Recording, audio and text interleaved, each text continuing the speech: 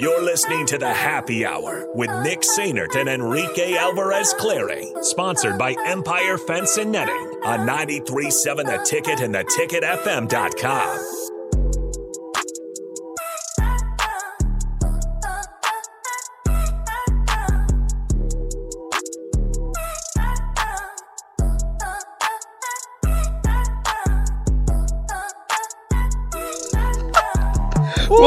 Welcome back into the Happy Hour, 93.7 The Ticket, theticketfm.com. So we couldn't find any of the audio, but we found all of the quotes. We found a lot of the quotes. And, okay. I'll go ahead, just let you do it, Rico. So, at one point, he was calling the Michigan game, right?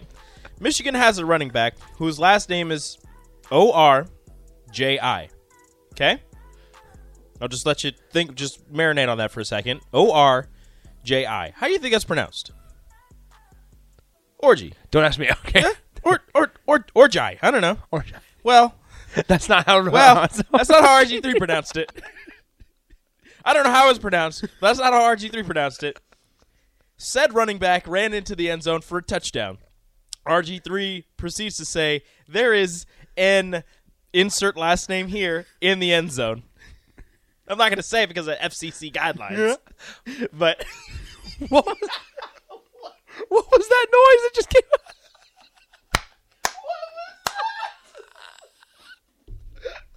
I was trying to, Rico, I was laughing, and so anyway, so we have that quote from RG3. Another one. No, I got this. I got this. He's calling the Michigan game, the Michigan State Washington game. We all know Washington's quarterback, right? Michael Penix Jr., transferred from Indiana. Well, he threw like 5 touchdowns in that game. RG3 proceeds to say he's got big Penix energy. Just like that. Thank you. Just like that. And then I believe it was also in that game, the center was flagged. The center was flagged for snapping the ball like an illegal snap. He asks his play-by-play guy, Mark Jones, he says, "Do you know what we call that?" Mark Jones says, "I don't know, a pump fake?" RG3 kind of waits for a second. He goes, "Premature snapulation." I want to make it very clear. All right, when I come at this, here's the thing. RG3 is great. When I talk about RG3, it's not that I don't think those are funny, because they are hilarious. Oh, those are great. They are just so out of pocket, and they just come out of nowhere to where it's almost too much. Because if you were watching the Oregon State-Stanford game on Saturday night, he said something along the lines of, like, he ate that beaver up. Something like that. Something like that. And I don't necessarily want to hear that at 1:15 in the morning when Pac-12 After Dark football is happening. Well, he's not saying that for you. He's saying that for the Pac-12 people who are out there, and it's only it's 11:30. It's only 11:30. They're fine. It's just a night game for it, well, not a morning game. All I'm saying is that isn't for you. Okay. People talk so much crap. They give other announcers crap for all the things they say. D-Ron says you're a fun hater. It's true. No, it's true. I'm not. It's just RG3 is sometimes out of pocket. You know what you are? You are being exactly like those people who don't like. And now I can't remember his name. We were just talking about him. Mark Sanchez? No, not Mark Sanchez. Mark Sanchez is also funny. All of the energy. I'm just going to go after people, or just name people. Gus Johnson? Oh, my. How do you forget Gus Johnson? No idea. You're being like those people. I love Gus. Yeah, but why? Because that's him. And this is RG3. No. How do you know? You don't know him personally. Maybe he says all these out-of-pocket things all the time. Well, then he's just a wild person. I love it. That's you're out of control. He knows football at a high level, and he's also having fun with it. Okay, so Wet Blanket says, I am Team Nick. If I wanted to hear bad bleep references, I would say that. Okay, fine. That's mean. That's horrible. I didn't read the entire thing. That's gross. I'm not going to read that. We're done with that one. No, I don't want that one. Would you want another generic announcer? I would want somebody that analyzes the game. He does. We're just picking out sound bites. We're just picking out things. It's not like he doesn't say that the entire game. Sure, the Michigan or the Washington one he did, but I mean, you're calling a game with a guy whose last name is Penix. I mean, it's kind of hard. Rico, you're the one that keeps laughing so hard about that one, especially. It's funny. So here we go. Somebody, Downtown Scott says, you keep saying out of pocket. I'm not sure you guys know what that means. Out of pocket basically means that you're doing or saying something that's inappropriate or out of line. You're being wild. You're being out of control. Out of pocket. You crazy. Yeah. So, yeah, I don't know. As a water boy caught it. Yeah. It is what it is. All right. That's all we need to talk about with RG3. Let's talk about Purdue, Nebraska. 402-464-5685. Honda Lincoln Hotline. Starter Heyman text line. Both those open for you. Rico, how do we feel going into this game? Are we at this point right now? Because I was having a conversation with somebody earlier today. Mm-hmm. And it was like 3 weeks ago, if you would have asked us about this game, was there a lot of intrigue and interest in this game? Probably not, because you're coming off of a loss against either Georgia Southern or you're coming off of a blowout loss against Oklahoma. Mm-hmm. And you don't really know how much stock to put into Indiana and Rutgers. You don't really know what to expect from your team in Indiana and Rutgers. And here we are, with help of the way that the Big Ten West has kind of shaken out as well. I think that plays a part into it. It's garbage. If Wisconsin was undefeated, or if Iowa was undefeated and their offense scored more than 2 points per game, then maybe we have a different discussion. But there's a lot of intrigue right now surrounding Saturday's game, because here I will say this, and this is what I told the person I was talking to this morning about it. If Nebraska somehow squeaks out a win on Saturday, now do I think they will? I'm leaning towards no. From early thoughts, but there is a possibility. They did lose their number one corner will not be playing in this game. But let's just say they do. For Purdue, not Nebraska. How much better do you feel going into a home game 2 weeks out? Because we know what Mickey Joseph can do and is willing to do during a bye week. Nebraska has another bye week following this Purdue game. You win 3 games for the first time since who knows when. 3 games in a row. And since Mike Riley. Even 3 conference games in a row. That's even And wilder. then you have a bye week against, or it's just a bye week, excuse me, and then you followed by a home game against Illinois, who may possibly be tied with you for first in the Big Ten West. Exactly. I have to see if they're I think the bye weeks match up. So that's where, how do you feel about that Illinois game? Because now the way that the Big Ten West has kind of shaken out is we look at Illinois, Purdue, and Minnesota as the top teams in the Big Ten West right now, and rightfully so. But that's not even the 4 that we talked about at the beginning of the season being the toughest. No. Iowa, Wisconsin. And that's what's freaky. So if Nebraska is able to somehow, we say the cliche reference or phrase of you control your own destiny, we said that going into Indiana because it was true, and it still is true. But if there's a way that Nebraska is somehow able to not only go 2-0, but go 3-0, and then have a home game that's probably, looking at the schedule around the rest of the conference, probably going to be another 6:30 kickoff. Because more than likely. So both teams will be coming off a bye. Illinois plays Minnesota this week, then they have a bye week as well. So Mickey Joseph versus Brett Bielema, both coming off of both with an extra week to prepare. Here's the thing, guys, and if we just want to play hypotheticals, if Illinois is able to get the job done against Minnesota, that gives Minnesota 2 losses in the conference, and that is without playing Wisconsin or Iowa. Minnesota would be in the same situation as Nebraska. They have not played Wisconsin or Iowa, but they have 1 more loss. Illinois has 1 loss in the Big Ten West right now, and if they're able to get past Minnesota. they have 2 Big Ten losses because they lost to Indiana week 1. Yeah, no, they only have 1 Big Ten loss. If they lose to Minnesota, thank you. So here's what's interesting though. Nebraska could get through this slate, and how much energy would be surrounding the team if they go into a bye week 3-0, and you could argue that they have a better shot of beating Illinois at home than they do at beating Purdue on the road. And it's hard as a fan, and the way things have gone, to not sit here and at least entertain the thought of Nebraska going 4-0 in this stretch. And how electric that would make this fan base is crazy. There is a chance, however unlikely, but I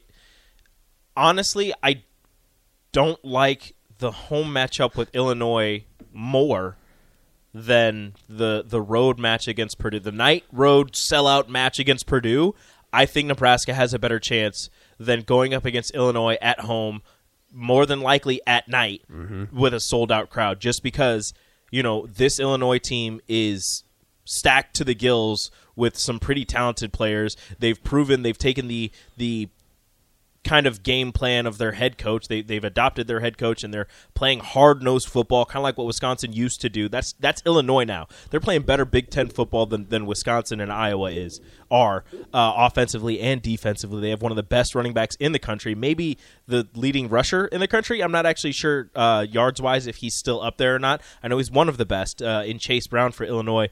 And again, you're both going to be coming off of a bye week, and no matter how much I like Mickey Joseph and I want Mickey Joseph to succeed, he's still relatively new to head coaching. Not to coaching. He's not relatively new to coaching. He's been there, done that in the coaching realm. You're right. But when it comes to head coaching and getting a team prepared, as the lead dog, he is relatively new to that, going up against a guy who's been doing it year in and year out. He was at Wisconsin. He was at Arkansas, even though he didn't work out too well there. He, bounced around from place to place, and now he's at Illinois, and he's been there for 2 years. Well, the perfect example, though, Rico, sorry to interrupt, is 2021 with Illinois and Nebraska. The first game of the season. The first game back in the Big Ten for Brett Bielema. That's the perfect example. Where he's been here and done that. He knows what it takes to win in the it. Big Ten. He knows what it takes to take down teams in the Big Ten. So coming off of a bye week, I don't like that matchup at all.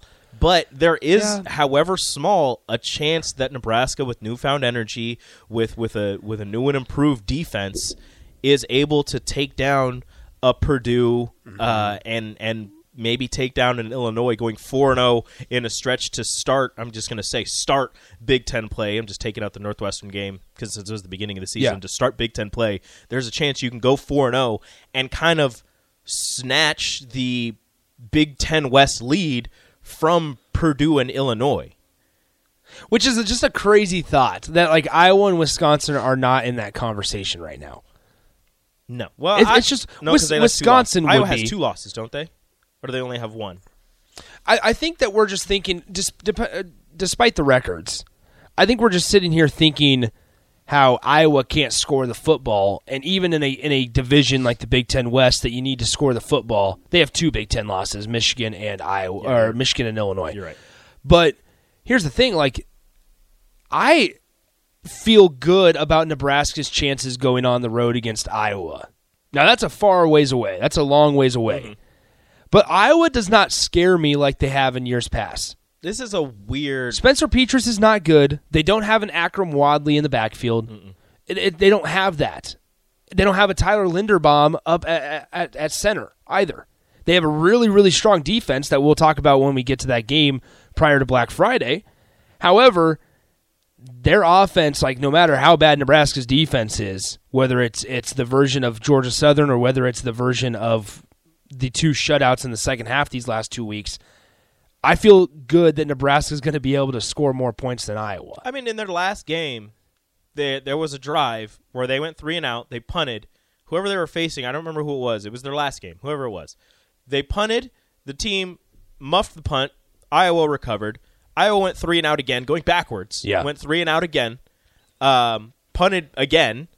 The team got it. Iowa forced a fumble. Iowa recovered, went backwards again, and then kicked a field goal. Yeah. They got the ball 3 times, got negative yardage, and got a field goal out of it because their defense and their special teams are that strong.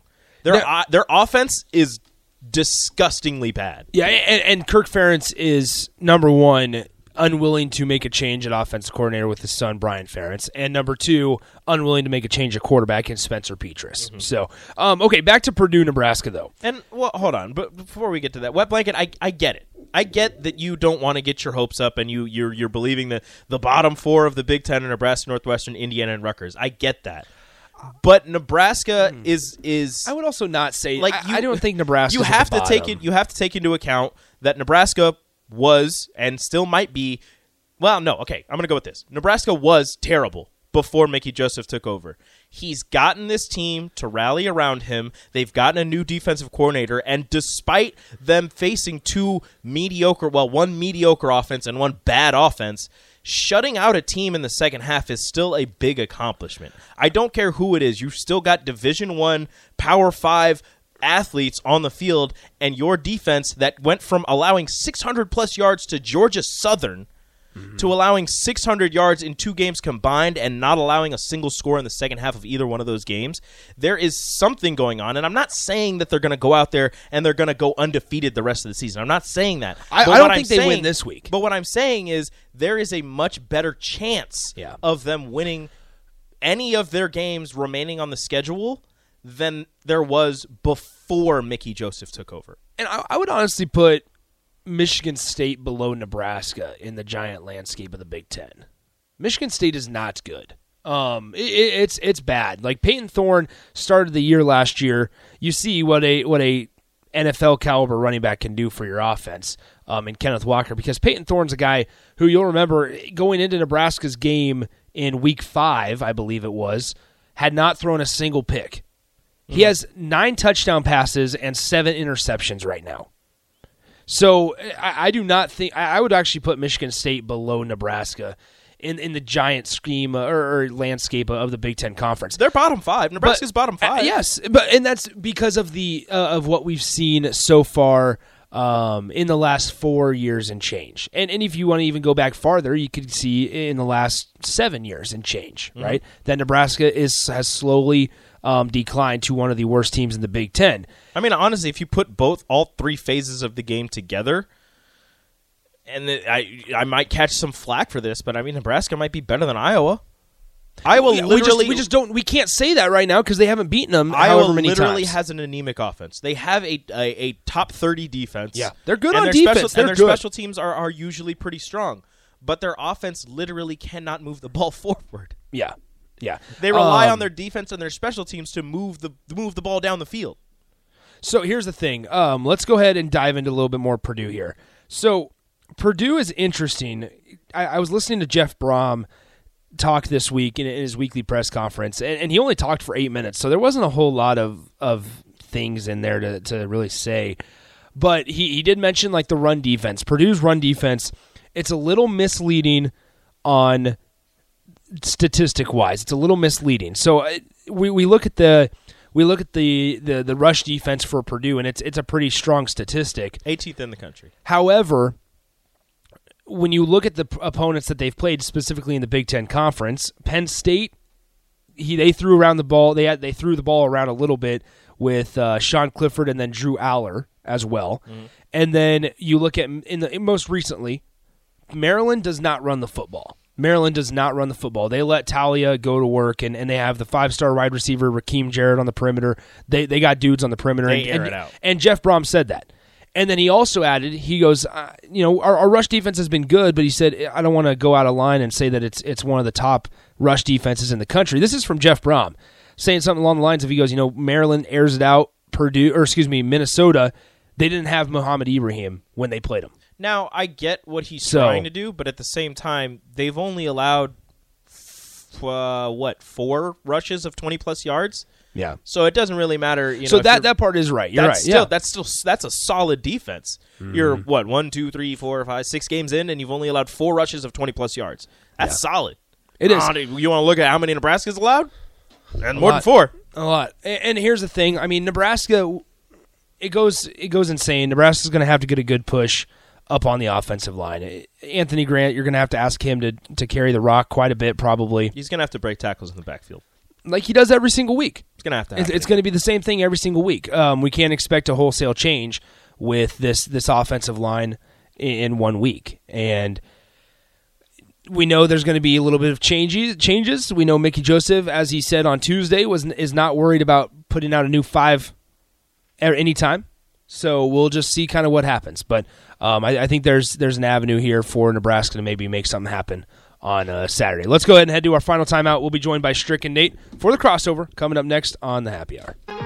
Download our app by searching 93.7 The Ticket in your app store to stay in touch and listen all day long wherever you are. More of the Happy Hour is next on 93.7 The Ticket and theticketfm.com.